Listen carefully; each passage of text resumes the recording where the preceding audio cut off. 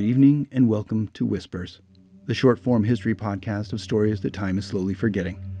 I'm Tony Lay. I typically open the podcast by asking you to dim the lights and get comfortable while I tell you a story. Tonight, I'm also asking that before you settle in for this episode, that you please lock your doors and check your windows.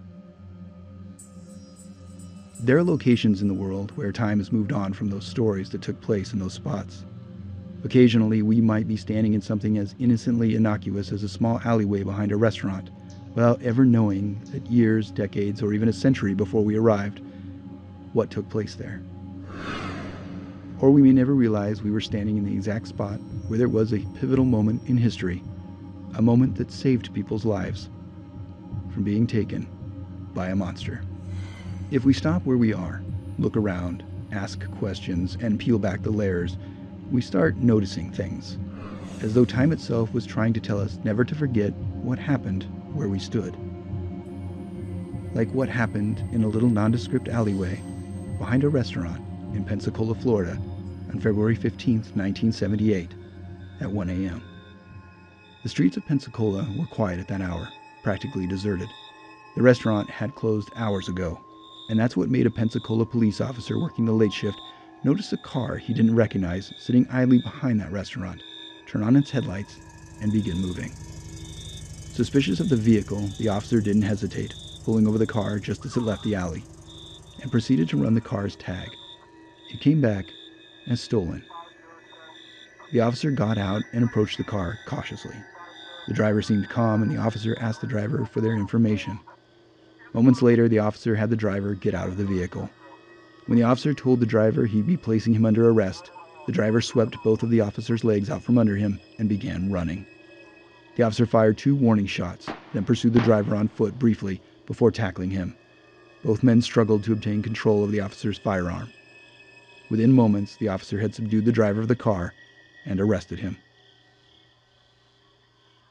While waiting for backup to arrive, the officer looked the vehicle over, finding a pair of slacks, glasses, a stolen television set, 21 stolen credit cards, and 3 IDs belonging to people other than the driver. The officer had no idea who the man was, but the next day, the world knew who the driver was, and news outlets exploded with the announcement of the driver's arrest and capture. Prior to being arrested that night, and the reason that the driver had been parked in that alleyway, he'd hidden his car so that he could sneak off and peer into the windows of the homes near the restaurant, where people like you and I were sleeping soundly at that hour. He was looking for his next victim. In the years preceding that night, the driver had already taken the lives of at least 30 people. Those IDs lying in his car were the IDs of just 3 of his victims over the last 30 days. Just 3 of possibly hundreds. Just who was the driver parked in that little alleyway that night? If you're ever in Pensacola, Florida, driving through the small town of Brownsville, enter the following address into your GPS. 2815 West Cervantes Street.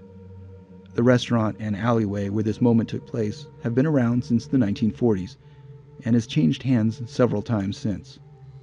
When you hear this story, it may have changed hands yet again, and with each new revision comes a new paint job on the outside of the building. And with each new revision, we move further from what took place that night.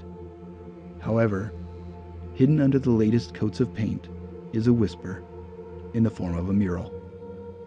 A mural that was painted in 2018 to help create a little controversy and potentially drive curious customers into the restaurant during the brief time that it had become an antique store.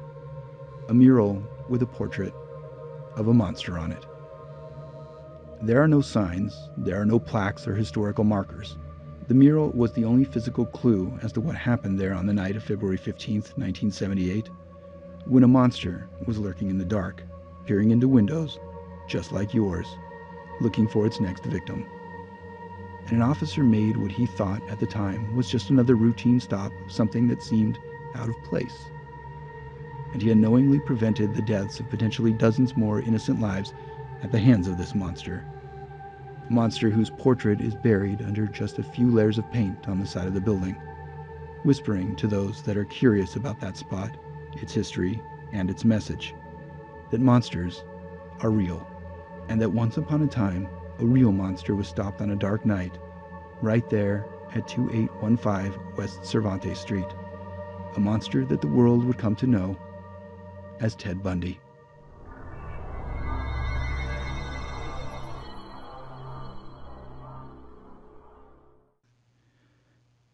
You've been listening to Whispers, a short-form history podcast that tells the stories that time is slowly forgetting. I hope you enjoyed tonight's episode.